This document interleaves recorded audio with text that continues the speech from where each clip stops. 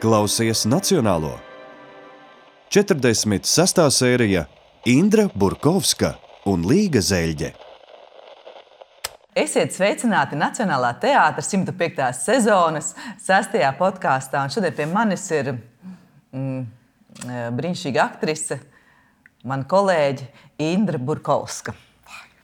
Indra, tev pēdējā laikā ir bijuši tik daudz intervijas, tik daudz dažādi jautājumi, kad tev būs grūti pārsteigt kādu no jautājumiem. Un es esmu ļoti tev pateicīga, ka tu savā brīvdienā atnāci uz šo podkāstu. Paldies, es domāju, tas ir liels gods.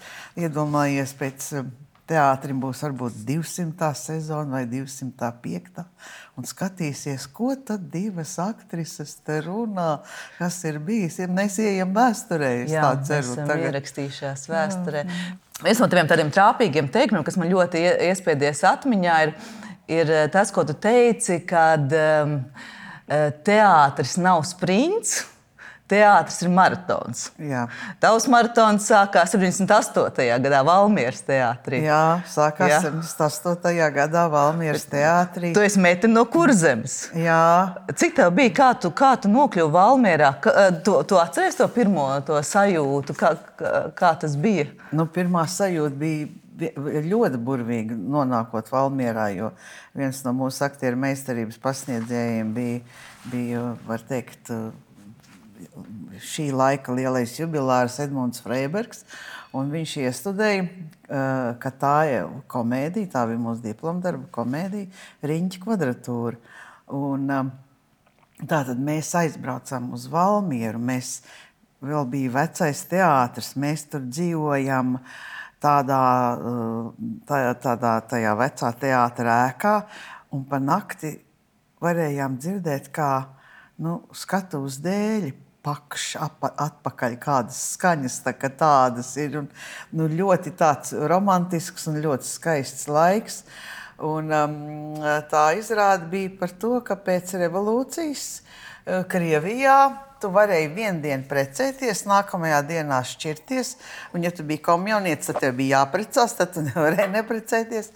Amerikā tā izrāde bija gājusi uz baigo urrā. Jo vienkārši, ko tā revolūcija kādu šausmas bija atnesus, bet tā bija ļoti asprātīga komēdija, ka tā jau. Un latvieši viņu uztver kā komēdiju vai kā traģēdiju? Zini, bija arī tā, tas vēl tā tad bija 78. gads, un bija daži komjaunieši, kur teica, vai tā drīkst vispār runāt, tādi pārāk apzinīgie. Un es spēlēju tādu mietpilsoni Ludmiliņu, kurai pie sienas bija vecā tēva bilde un vecās mātes bilde. Tā kā tagad man tas raksturs saskanēja. Jā, bija forši. Uz Bohēmu arī toreiz bija? Toreiz bija Bohēma. Tagad jau visi tādi ļoti godīgi, tādi centīgi. Es neko nesaku, varbūt arī vajag. Labi, jā. Lai tā Bohēma paliek pie tevis. Bet tu vēl nebija precējusies, ne? Nē. Un es domāju, kāpēc es esmu aizsūtīta uz to Valmieru tik tālu. Iedomājos, lai es aizbrauktu pie vecākiem uz Kuldīgu, man vajadzēja gandrīz dienu. Tad viena autobusa līdz Rīgai, tad tu gaidi nākamo, un tad uz Kuldīgu vispār gāja tikai kādi 4 autobusi pa visu dienu, un viņi kratījās bezgalīgi ilgi, un kā tā, bet, viss beigās iznāca. Bija vakar, ka es tā draudādam gāju uz Gaujumalu un domāju, kāpēc es tur esmu aizsūtīta. Bet visi baigi labi. Bet tev, man liekas, ir kaut draugi arī vēl saglabājušies no tā laika. Jā, mani kursa biedri un arī teātra cilvēki. Vispār es to Valmieras laiku teiksim, to kopību tur deva tas, ka galā mums izbraukumos mēs arī esam kopā. Teiksim, te vairāk mēs atnākam uz darbu, mēģinam, domājam, bet tur tātad tu arī tās dienas esi kopā un kā tu to laiku pavadi. Un ļoti liela lasītāja bija. Un kārts arī gan spēlējām, bet ļoti liela lasītāja bija. Jūs uz naudu spēlējāt? Es domāju, ka droši vien kaut kādām kapēkām jau spēlēja. Noteikti, jā. Arī tagad uz naudu. Ko tad tur tāpat tas jau neies krāmēt tās kārtas? Jā, man ir baigās problēmas to. Es kādreiz pokeri, kad spēlēju, tad man ik pa laiku, kad tā kā sāk jau iet labi, tad man vienmēr vajadzēja likt uz to olīnu, un tā kā, tad es arī zaudēju. Jā. Jā. Daudz, piemēram, kolēģi ar tādu lielu pieredzi teātrī, viņi saka, ka teātris ir mainījies. Tā kā, ka tad, kad viņi ienāca teātrī, teātris bija pavisam citādāks, un tagad ir citādāks, un vairs nav... vairs tā nesajūsminās par teātris. Teātri nāk kā tikai uz darbu. Un tā kā tas teātris zaudēs tā kā tādu posmu, tādu dievišķo auru. Bet man liekas, ka tu esi tas aktieris, kas katrā laikā ir spējis atrast to savu vietu. Un man liekas, ka tieši tie pēdējie gadi tev ir bijuši tie interesantākie teātrī. Tieši lomās. Krievu laikā, padomu laikā jau iedomājies, nekā jau nebija. Cilvēki varēja kaut kur aizbraukt uz Igauniju vai Lietuvu, ja? Bet viens kāda pasauli, cik skaista. Tu vēl varēji uz Maskavu aizbraukt. Un Valmieras teātris, starp citu, organizēja katru gadu jaungadu brīvdienās bija braucieni. Es atceros, ka es pat savu papu vienreiz paņēmu līdzi, mēs braucām uz Tbilisi un brīnišķīgas izrādes, ja tajā laikā bija. Bet tagad cilvēkiem ir, tiešām, mēs esam neatkarīga valsts, un tas mums jāatcerās, un mums ir ļoti liels un dažādas iespējas, un teātri tā tad misija paliek, viņi paliek, cilvēki nāk uz teātri un meklēdam atbildi uz galveno jautājumu, kā dzīvot tālāk, un tu to atbildi var pieņemt, tu viņu var nepieņemt, bet tev ir, lai tu vari padomāt par to. Un, protams, vēl tātad ir kaut kādi 4 punkti. Tātad, kā mums dzīvot, to atbildi varam pieņemt, varam nepieņemt, jābūt kaut kādam drosmes, elementam, kaut kādam tādam, kas tev vienkārši aizrauj. Un līdz ar to, šis laiks ir tāds dīvains. Bet es arī saprotu tos jaunos režisorus. Ja es redzu jaunu cilvēku, es to pat esmu kaut kur teikusi. Labi, viņam ir cauras bikses, bet viņš grib, lai viņu uzklaus. Viņam ir kaut kādas domas. Labi, bikses cauras, kabats, tagad viņš sarkans kabatā iespraus, bet tas ir izmazgāts, iestīvināts, un viņš tur stāv tā kā, jāsaka, pie lietas. Viņš grib pateikt savas domas. Bet galu galā tas verdikts beigās ir viens. Visi žanri ir labi, izņemot garlaicīgo. Un tad, vai tas teātris dzīvo vai nedzīvo, to nosaka skatītāji vai viņi atnāk vai viņi neatnāk. Teātris jau ir dzīva māksla. Un to spēlē šī laika cilvēki. Līdz ar to viņam ir jāmainās, viņš nevar visu laiku. Jā, bet ir kaut kas tāds, ja mēs pastāmies sengrieķu traģēdijas un komēdijas, un tātad kāds mūžs jau tam teātrim ir. Un tālāk, ja mēs kaut vai apskatāmies, kas bija Moljērs un tāpat Šekspīrs, kur viņiem tajās lugās tā amplitūda bija, sākot ar vispārīgām lielām filozofiskām lietām, par ko runāt, beidzot ar tādiem plebeju jokiem zem jostas vietas. Un es esmu pārliecināta, ka tajā laikā arī bija ļoti daudz, kas aizgājis nebūtībā. Kā tagad arī kaut kas aiziet nebūtībā, bet kaut kas paliek atmiņā un labi aprakstītāji to varbūt aprakst un tagad jau nofilmē, un tu redz, kas ir bijis. Tā kā varbūt, ka nav tik traki. Jā, Indra, tu esi mums teātrī zinām, tas ir skaidrs, ka tu esi pilna humoru un tev ļoti labi padodās atrast humoru un tā kā spēlēt komēdijās. Es gribētu teikt, ka tā ir skola, bet īstenībā mums jau to nemāca skolā. Kā tu to dari? Kā tu ieraugi, kā tu to sajūti? Piemēram, tu arī raksti daudz visādus mazus skečus. Tā kā tu viņus pieraksti kā no dzīves, vai tu, kad tu redzi kādu smieklīgu situāciju, tu viņu tā kā saglabā atmiņā? Man bija vienreizējs fāters. Mans paps, viņam bija tāda humora izjūta. Un viņš vispār bija izcila personība. Viņš ļoti mīlēja bērnus. Un iedomājies viņam, viņš visiem tā kā Guldīgā Jāņkalnā, mūsu radu kompānija dzīvoja. Manam vecam tēvam bija, kurš bija izmācījies. Viņš bija gan, tad neteica grāmatvedis, bet teica rēķinvedis. Rēķinvedis un dārznieks. Viņš gribēja, viņam bija 7 meitenes dēls. Viņš gribēja, lai katrai meitai savu māju. Un viņš arī uz to gāja, tā tas būtu bijis. Un vienmēr sakot, tātad mēs tur apkārt, tur visās mājās dzīvot tuvi radi, ja?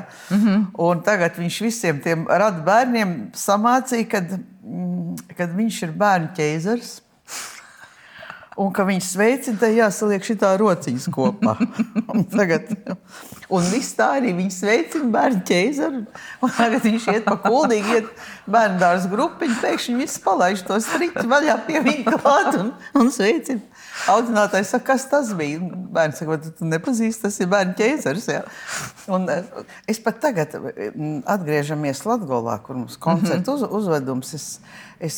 Man papa joka stāst. Un ļoti labi publika ņem. Tur ir tā, kad es saku, lai Ontans man dod konfekts. Es saku, 3 lietas, labas lietas. Viņš iedod. Es saku, bet mājai 4 stūri. Zvaigznei 5 stari. Pusducīs 6. Un beigās mans paps teica, un gadai tik un tik dienas dod visu šurp. Ja? Un tādā veidā. Viņš arī bija piedzīvojis, viņam bija interesanti, jo kara laikā bija bēgļi no Latgales. Un mans paps, būdams puika, bija iemācījies latgaļu valodu. Un viņam bija tāda stāsta, ko viņš latgaliski stāstīja. Viņš bija ļoti skaists vīrietis. Tur kāzu bilde, tur viņam vēl bija ielokot mati, bet viņš visu laiku pašdarbībā šķūņos, kad iestudēja Blaumanī, viņš tikai spēlēja visas večus. Viņš nespēlēja mīlētājs, lai gan, jo viņam tāds baigais ķēriens. Milzīgi mīlēja zirgus un zemi un kaut kā visu Hruščova laikā, kad bija jālikvidē visi lopi, viņš izmanījās, ka to zirgu varēja nelikvidēt, ja kad tas ir vajadzīgs SCO, starpkolhozu celtniecība organizācijai, lai no meža vest ārā baļķus, un mums palika tas zirgs. Kā tu pati biji kā meitenīte, kā skolniece? Tu biji tāds paklausīgais bērns vai tāds nerātnelis? Kad man jautā, kāda ir tā pirmā bērnības atmiņa, uz to es nevaru atbildēt. Jo tur man ir putra galvā. Vai to man ir kāds stāstījis, vai tā ir kāda bilde, ko es esmu redzējusi. Es zinu, ka man tāds mīļš stāsts ir, ka ir atnācis Kuldīgā bija ļoti iecienīts mācītājs Vasars. Un kad viņš atnāca uz mūsu mājām, viņš man vienmēr sauc par tautumeitu. Kā tautumeita iet? Un es domāju, kāpēc viņš man sauc par tautumeitu? Un izrādās, ka biju maza meitene, man ļoti patika, kā dzied par radio Vera Davidonu. Es meitiņu kārozīt baltām diegu zeķītēm, sarkanām kurpītēm. Un tad man ir vēl bijis pudeli ar knupi mutē, un tad man prasīts, kā tevi sauc, un esmu izraustu to ārā un teikusi tautumeita. Un tad viss man sauc par tautumeita. Mīļi, bet, jā, ja es to atceros, to mācītāju Vasaru, es zinu, ka pie viņa bija ballīte, un tur mans paps stāstīs kaut kādas anekdotas, un tad viņš sacīs, izstāst otrreiz, es to rītā no kanceles izstāstīšu. Un mana vecā tā māsa, Burkovska tantiņa, iesākus runāt tajā sprediķa laikā sirsnīgi ar kaut ko, un tad viņš teica, Burkovs tantīt, kas tālāk to sprediķi runās, es vai jūs? Un tā kā tāda stāstiņieta ģimenē, ko visiem ļoti patika atcerēties, ka sanāca, ka bija kaut kādas ballītes kopā. Jā. Bet tu akordeonu iemācījies spēlēt Kuldīgā vai vēlāk? Jo tagad jaunajā izrādē tev būs tas gods atskaņot mākēnu mūziku. Es pabeidzu Kuldīgā bērnu mūzikas skolu klavieru klasi. Bet blakus tam mājās bija akordeons un mans paps, viņš vispār spēlēja klarnetu. Mans paps arī spēlēja klarnetu. Mājās bija akordeons, un tad mēs iesākām ar papu kopā spēlēt tādos saviesīgos vakaros, un tas aizgāja tik tālu, ka man liekas, ka mēs pat nospēlējām pat Kādas. Paps ar saksofonu, es ar akordeonu, vēl kādu buņģieru paņēmām līdzi. Un es zinu, ka tādās riktīgās ballēs, tad ir mugurai, ko turēt. Tu atceries to momentu, kad tu pirmo reizi, vai tās tava spilgtākā reize, kad tu pati izspēlēji joku, vai apzināti izstāstīji anekdoti, kad visi smējās un tu sajūti. Jā, ka tu ar to vari, tu zini to sajūtu, ka par tavu joku smējās un ka tu ar savu humoru vari vadīt cilvēkus. No tādas bērnības es atceros, ka man pašai bija jāsmējās šausmīgi. Es neko līdz galam nevarēju izstāstīt, jo man viss likās tik smieklīgi. Un tā bērnu diena anekdota ir tā, kad slimnieks aiziet pie daktera. Es saku, mīļo dakteri, man tāda neliela vainīta. Vai man līdzēt kaut ko? Un dakters saka, labi, es jums uztaisīšu zālīti, jūs tikai dzeriet. Un viņš aiziet uz aptieku. Un saka, dakters, uztaisīt man zālīti, vai var uztaisīt? Apnietnieks saka, labi, es uztaisīšu, jūs tikai dzeriet. Un te jau man bija jāsāk smieties. Jo viņš pēc 2 nedēļām aiziet pie daktera un saka, mīļo dakteri, tās zālītes ir ļoti labas, un to es nekad līdz galam nevarēju izstāstīt, lai gan man paps visiem lika teikt, lai es stāstu. Tā kā tādi smieklīgi gadījumi ir bijuši. Tev ļoti patīk rotas, un tu mūžīgi, tev ir vienmēr interesanti auskari, vienmēr interesants kakla-rotas, un pat jaunie kolēģi tev visu laiku izsaka komplimentus. Jā, man ir daži man ir ļoti mīļi kolēģi, palikuši kur, bet zini, Viņi pamana, un vai nesaka, vīrietis jau neko nepamana, vīrietis neko, bet paskaties. Viņiem ir, Indra, tev ir ļoti skaisti auskari. Indra, tev ir ļoti skaists gredzens, vai tev ir rota. Bet kā tu tiec pie tām rotām? Tu pati viņas iegādājies, vai tev vīrs dāvina, vai tu... Kā nonāk tavs rotas līdz tevīm? Šito zelta sirsniņu man vīrs uzdāvināja. Un šitā ir man roza, tāpēc, ka man ļoti patīk vispār dārs. Bet zini, kā es pašlaik jūtos? Es drusku jūtos, es visu kaut ko sakarināju virsū, es jūtos kā jaungada eglīte. Jo tas stāsts ir kā, kāpēc čigāniem visi mugurā un visi rotas un entās kleitas un viss.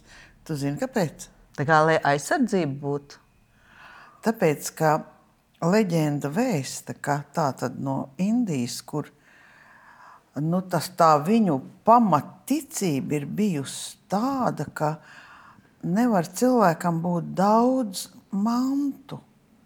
Tas nav labi.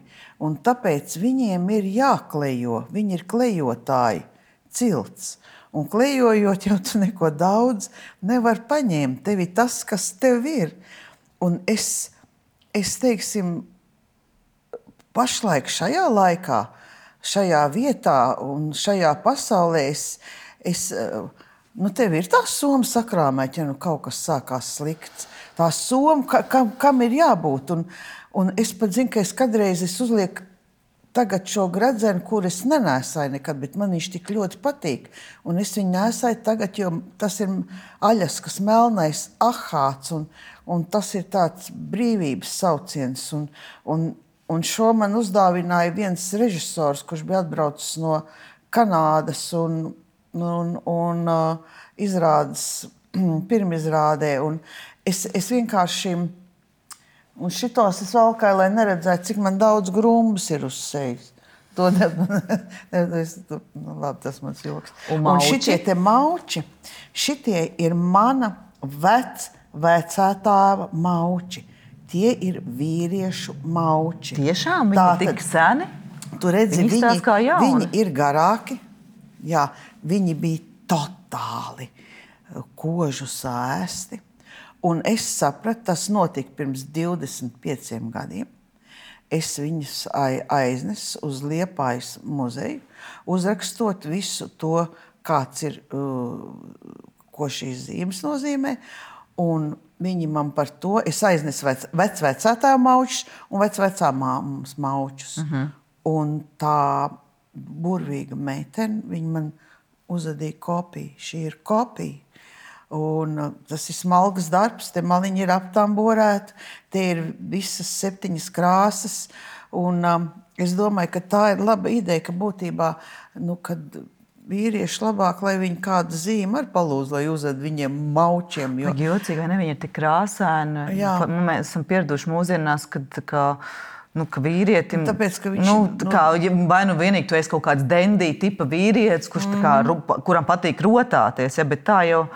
Mēs tajos laikos tik krāsēni. Un mēs jau, mums tāpēc tāds priekšstats, ka tajā laikā jau fotogrāfijas bija, bet viņas jau nebija krāsainas. Un līdz ar to mums drusku tāds priekšstats, ka tāds... Vispār man liekas, ka to ir izdarījis arī kaut kā tas PSRS laiks. Arī. Jo noteikti. Visi mēs esam bijuši pelēki. Tas, ka latviešiem nav humors, kā mēs pie Bakara Grimškā runājam, tu man saki, bet paskaties uz Blaumani, vai ne? Man liekas, un es arī skatos uz saviem draugiem, es skatos uz notikumiem. Tā vitālā tautas daļa, kas nav pilna kompleksiem, viņa ir pilna gan humoru, gan krāsu. Jā, no kurienes mums nāk tas, mēs jau tādi pelēki. Man vienā lugā bija tāds teksts par Staņislavski. Viņš uztvēra dzīvi pārāk nopietni, un tas viņu vērta par krievu. Jā, bet ko tu dari, kad tu zaudē humoru? Jo, piemēram, ja es zaudēju humoru, ja es vairs nevaru pasmieties, pat kādreiz tie smiekli ir smiekli caur asarām, ja? Bet es vēl varu uz situāciju pastīties no tādas absurdas pozīcijas, bet ja es jūtu, piemēram, kad ja es vispār vairs smiekli nenāku, tad ir ļoti slikti. Bēdīgi. Tad ir jāvelk sev aiz matiem ārā. Kāda ir tā tava recepte?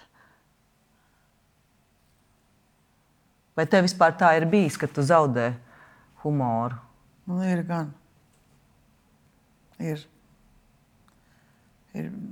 daudz, kas bijis. Ir ļoti bēdīgi bijis.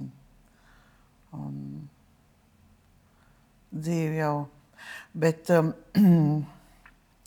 tāda pati vienkāršākā recepte ir tas, ka tāda ir dzīve.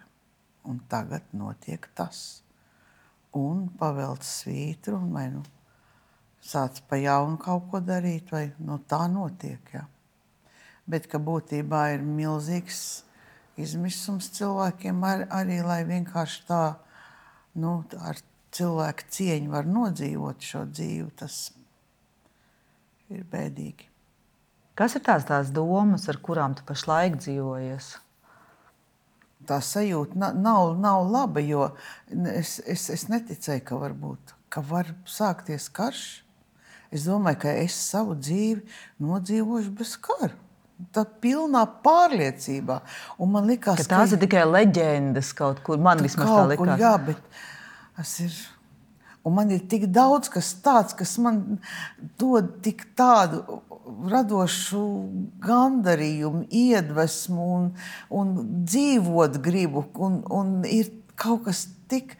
Es piemēram, abrīnoju, planētu Zeme. Nu, kā var uzfilmēt? Iedomājies, kā tu var uzfilmēt, ka tur visā aliņā iekšā to mazo skudriņu tagad uzfilmē. Kur stiep to lielo zaru. Un mēs to visu skatāmies un lido visi putni pār. Es pilnīgi varu tur no sajūsmas iedomājies, cik cilvēku prāts ir aizgājis. Nu, tāpat arī tā tehnoloģija ar visu to telefonu un visu ārējo. Tas ir kaut kas vienreizējs. Un tajā pašā laikā tiešām kauj viens otru nos. Nu. Vai ne? Jo man ir tā sajūta, dzīve ir tik skaista, interesanta un pilna. Nu, dzīvo nost. Tā kā, baudi. Kas tev liek tā kā iet vai liek pavēlēt iet tā kā citus īst vai to teritoriju, tiec galā. Tev taču, Dievs, ja tu vari no visa tā, kas tev ir apkārt, tu jau vari būt bezspēcīgs no tām foršajām lietām un emocijām. Kas tas ir? Vai ne? Un man bija tas šoks arī, ka visu, kad skolā tev māca, viss iet par apli, viss atkārtojās. Jā. Bet likās, mēs taču tiešām, mēs domājam vēža zāles, mēs tur bērnu inženieri, mēs esam tik tālu, mēs 1000 ieguldam, lai glābtu viena cilvēka dzīvību, ja? Un te vienkārši kaut kā. Zini, es atceros, tu pieminēji Valmieru, un kad strādāju Valmierā, Mārķa Ķimeli iestudēja Brehta Man ist man, vīrs paliek vīrs. Un tagad ar šo izrādi, ka būtībā, ko tā izrādēja arī tas, ka vīrietim tas būt karavīram ir, un ja kāds ir citādāks, ka viņš vienkārši grib izaudzēt vai noķert zivu vai izaudzēt kaut ko, tad tas nav. Bet stāsti par to, ka mēs ar šo izrādi saņemam komjaunatnes prēmiju, un mēs aizlidojam uz Toboļsku, uz Sibīriju prom. Un tagad Sibīrijā, Toboļskā, mēs kā kulturāli cilvēki iesim uz muzeju, ieejam muzejā, milzīgi lezni, kā Jermaks izšauj visus iezīmiešus, kura bultām tur stāv kaut ko pretī, viss hanti, manti un viss pārējās cilts. Un tagad mēs palūdzam tur ekskursijas vadītāju, un pēkšņi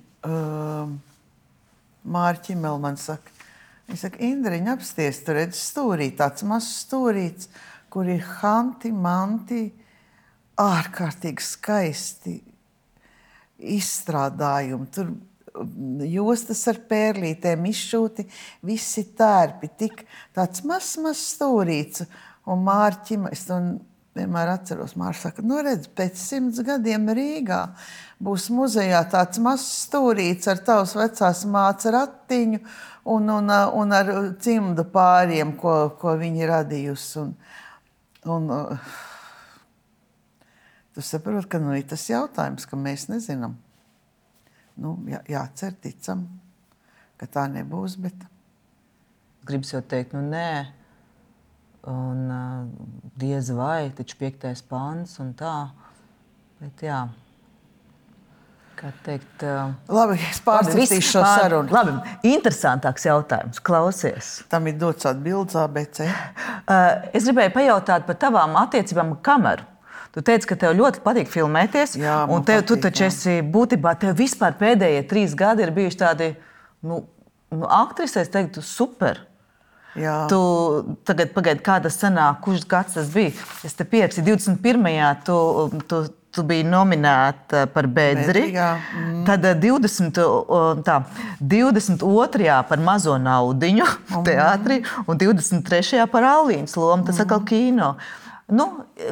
Parasti mēs dzirdam, tas ir teātra aktieris, vai ne? Un tas ir kino aktieris. Tu apvieno abas divas, bet kas ir tas suģistējošais, kas tevi tieši kā Indru piesaistīja kino? Teātrī uz skatuves tomēr ir kaut kas viss kopā, tā, es nevaru atrast labāku vārdu, kā enerģētika vai kaut kas tāds, ir drusku kaut kas bet tajā pie kameras tur, tāda, kaut vai pamanāms ir viss, gan ko tu domā, gan tas ir tik interesanti un tik skaisti būtībā. Man pirms tam ļoti patika arī pie Lindas Soltes. Gutenmorgen. Jā, Gutenmorgenā. Pilnīgi, tur kaut kāda ar tādu, īstenībā tas bija arī tāds ceļš uz zināmā mērā uz tādu brīvību un bija baigi labi. Bet par to jūrnieku lomu, es redzēju to bedru, man vispār liekas, ka šausmīgi žēl, ka viņi Latvijā tik maz novērtēja, jo, man liekas, viena no latviešu labākajām filmām. Bet tas tā, bet tev ir, kā tu strādāji pie tā tēla, jo, parasti filmēšanā viss notiek ļoti ātri, un es domāju, tur tik ļoti svarīgs bija tas vizuālais un vispār viss tas raksturs. Kurā brīdī tu pirmo reizi pat ieraudzīji, kā tas jūrnieks izskatīsies un kā tu un uzreiz jau filmēties, vai tev bija pirms tam kaut kādi mēģinājumi pilnā izskatā, vai tas vienkārši bija tā, tu meties nezināmajā? Jūrniekam, teiksim, tāda tēla atslēga, es sapratu, ka tas ir persona, tas ir cilvēks, kuru pārējie nesaprot. Un līdz ar to rodas tāda, ar laiku jau tāda bieza āda, tu vieglāk ej, bet tu nemeklē kontaktus, tev nav vajadzīgs, un vienīgi, tad šī puika, šī bērna dvēsele atver kaut ko. Teiksim, tas pārējais tur, tas man likās, un arī tas mirklis, kurā, ka viņa, ir šī, ka viņa pēkšņi uzticās, ka viņa jūt, ka tas man likās svarīgi. Lai gan režisoru Dats Pūts pirms filmēšanas grimu provas un saģērba, un tagad viņi izdomājas, ka viņi man aizved uz tirgu. Man pa centrālu tirgu bija jāstaigā, ja? Un viņi pat pa gabalu gāja un fotografēja, vai kāds uz mani skatīsies un kāda būs reakcija. Interesanti. Daudziem kolēģiem, manuprāt, sevišķi sievietēm ir kaut kā grūti izkāpt no tā, ka viņas vienmēr grib izsīties skaistākas, jaunākas, tievākas, un līdz ar to bieži vien aplapa kaut kā sevi lomās, bet tev tu nekad nebaidies mainīties. Tas tā ir baigā brīvība.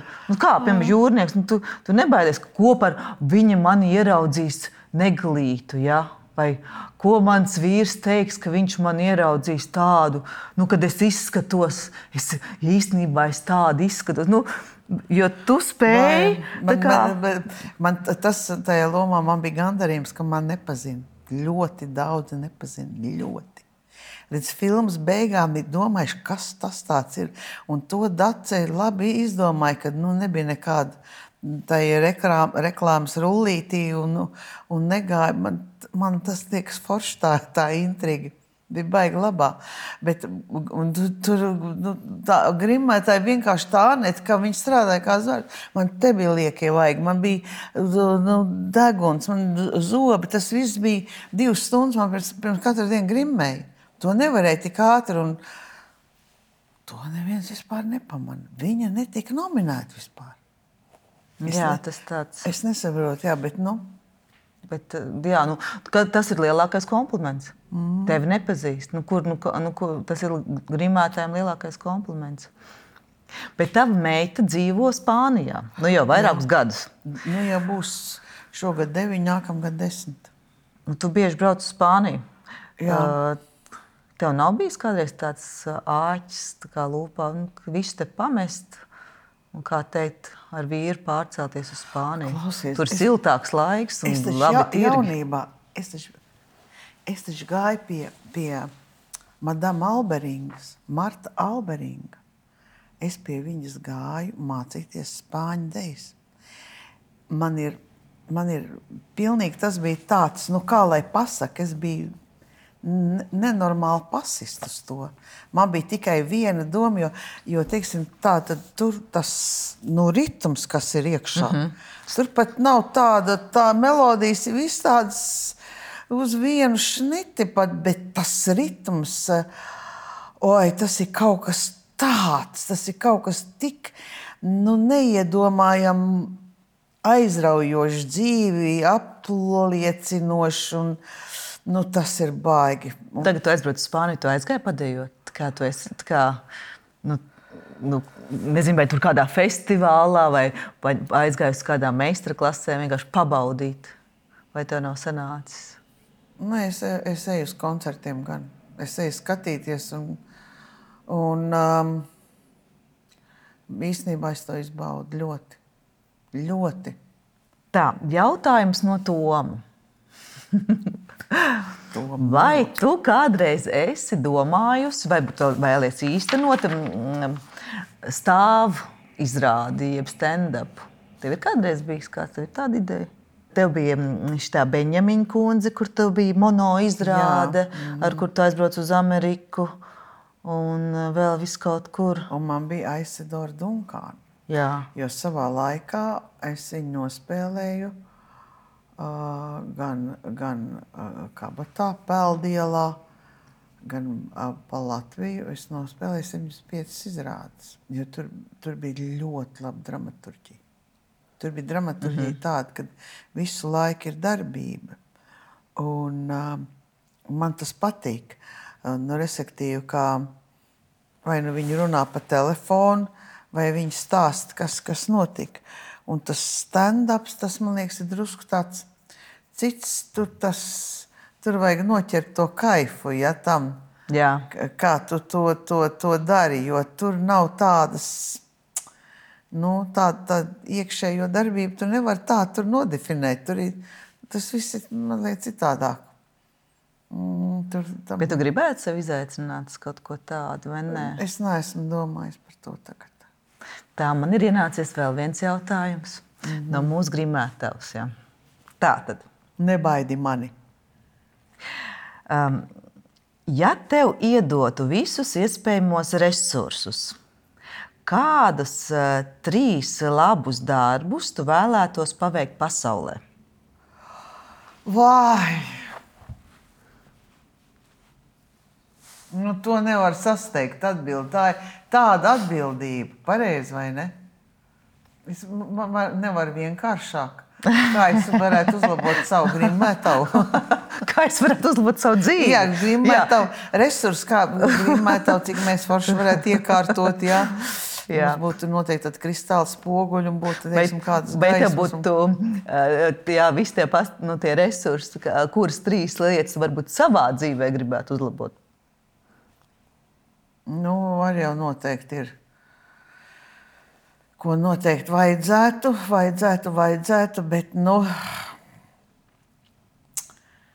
es kaut kā gribētu, manai mīļai kursbiedrene Inesei Ramutei bija doma, ka mums vajag paņemt kādu vecu pili un viņu tā restaurēt, ka tā būtu aktieriem tāda ļoti laba vieta, kur pavadīt, kaut kas līdzīgs, tā kā Pansija pilī bezmaz, kad pavadīt savus vecumdienas, kur tu zini, ka tev aprūpēs, ka tu būsi laimīgs, ka viss būs.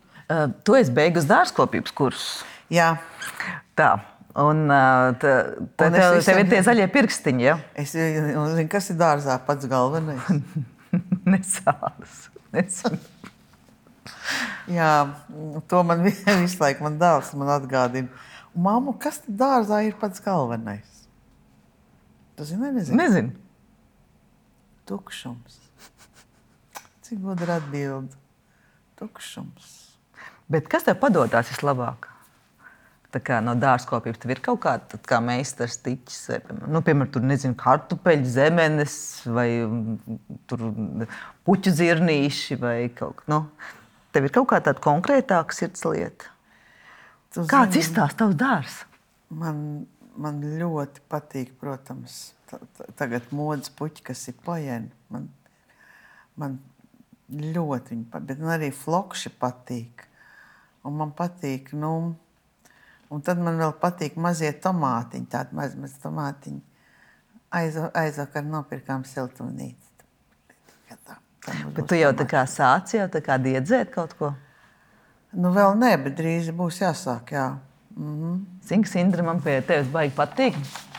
Tad, kad kādreiz ir tāda izdevusies izrāde, skatītāji ļoti labi aplaudē, pieceļās kājās. Un tu vienmēr, kad aizvarās priekšērs, paziņo, tas ir triumfs. Tas ir triumfs. Tāpēc, ka, zini kā, tā īpašība ir ļoti laba. Bet, zini kā, man prasa, kāda bija izjāde? Normāli, tur piecēlās cilvēki. Piecēlās kaut kas kājas, bet es tur varbūt varētu tur tā, varbūt kaut kā. Nē, tas ir triumfs. Cilvēkiem patika un ir tā mazā sekunda jāizbauda. Un tas ir, man liekas, tāds baigi forši. Es vienmēr arī, ja man kaut kas patīk, es eju un pasaku. Man liekas, tas ir tik svarīgi, ja kāds kaut kā ir. Es zinu, ko nozīmē vispār uziet uz skatuves, ko nozīmē savākties, ko nozīmē izvest savu līniju, ko tas nozīmē. Tas jau nav. Un ja man kaut kas aizkustina un patīk, man ļoti es to novērtēju. Vispār mēs varētu darīt biežāk. Tā kā pateikt paldies. Man es atcerējos, piedod, es tev pārtraucu. Es pieminu to Valmieru gadījumu, ka tur kaut kas bija saslims un jāielec. Un tagad vajag kādu, kas suflē un lūdzu vienam skatuves strādniekam izbraukumā, lai viņš pasuflē. Iedod viņam, lai viņš pasaka kaut ko, ja gadījumā tas, kurš ielic, lai tā izrāde neapstājās. Viņš nabaks, cik vien var labi un cenšas, un pēkšņi tas kaut ko sajauc. Viņš nav pareizi, tur ir pilnīgi citādāk. Un es ar tā bieži domāju, ak, Dievs, nav pareizi, pilnīgi citādāk, bet kaut kā tā turamies. Es arī kā teikt, noliecu galvu, tā poētiski varētu teikt. Man baigi patīk, ka tu esi spējusi saglabāt to savu identitāti. Es esmu bijusi ar tevi kopā arī pie režisoriem, kur ir mēģinājuši tevi laust. Un ceļš kādreiz režisori bija tādi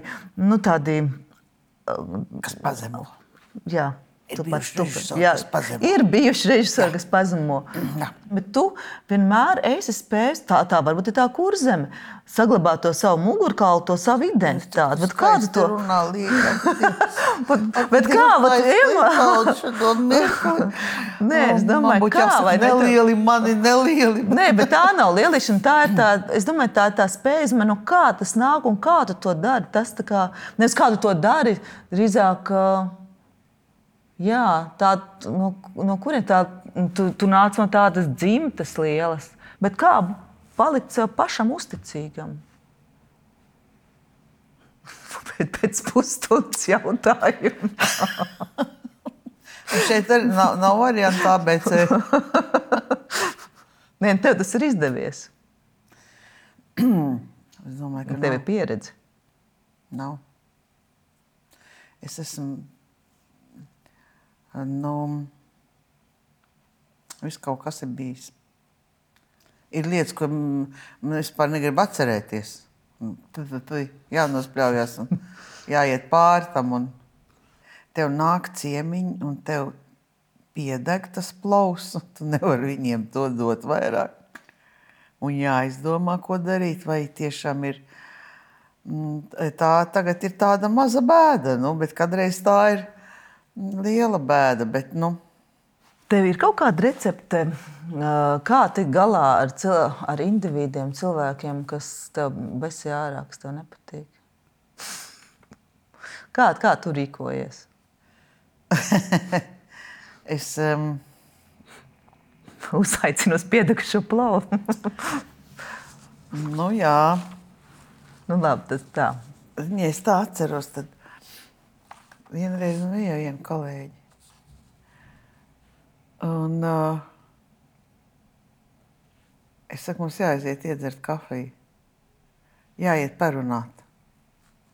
Vienkārši kaut kas ir, jo tās attiecības teātrī ir svarīgi. Ir svarīgi, lai visi tie cilvēki tev ir simpātiski un lai tu viņiem esi simpātisks. Tas nozīmē, ka tev ir un katru dienu. Tas nav tā, ka vienreiz gadā tad aizēju uz pirti, vienreiz gadā nomazgājies, atnāc tīrs, smuks un nē. Tur ir tas ir svarīgi, jā, jo mēs tomēr, tas ir arī mūsu tāds zināmās spēks un skaistums un foršums un teātris tomēr nav solistu māksla. Tā ir. Mums jābūt visiem jāturās pa vienu un vienam pa visiem, tikai tad varbūt. Un ir svarīgi, lai ir šīs normālās attiecības, citādi bēdīgi. Jā, kāda jokas fināla? Tas mēs tur smējām. Mēs vienkārši, tas ir visbriesmīgākais, ko var paprasīt. Izstāst lūdzu kādu joku vai kādu interesantu atgadījumu. Jā, ko? Indra vienmēr, kad ienāk mūsu grimētavā, viņas pirmais teikums, ko es arī esmu pārņēmusi, jāatzīst, es esmu nošpikos no tevis. Kas jauns, kādas jaunas sensācijas? Tas atbruņo. Es vispār, man kādreiz jāsmējās, kad es lasu dzeltenajā presē. Šis būs mans joks, ja? Es tagad mēģināšu beigas, ja? Es vēl vienreiz iesaku. Lasu dzeltenajā presē. Kāzu diena bija mana laimīgākā diena mūžā. Es domāju, cik bēdīgi. Tā jau tālākai dzīvē nav nekāda jēga vairāk. Ja vienīgi cik reizes to var vēl aprecēties, vēl kādas reizes. Ja. Es domāju, ka būtībā, protams, kāds diena ir īpaša diena, bet es esmu priecīga, ka man ir laimīgas dienas, kolosāls dienas. Vienreizējs, to es gan domājot gan par savu ģimeni un arī domājot gan par savu darbu un savu teātri. Man ir tik kolosāli, var teikt, sajūta, ka es varu šeit būt un es domāju, ka mēs kopā vēl noteikti kaut ko tik skaistu veiksim, ka cilvēki teiks, tas ir mūsu teātris. Mēs nāksim un mēs to mīlam. Tā ir mana vēlēšanās. Jā. Kā teikt, lai piepildās. Paldies, Indra, mīļš, paldies tev par sarunu. Paldies. Atā? Klausies Nacionālo.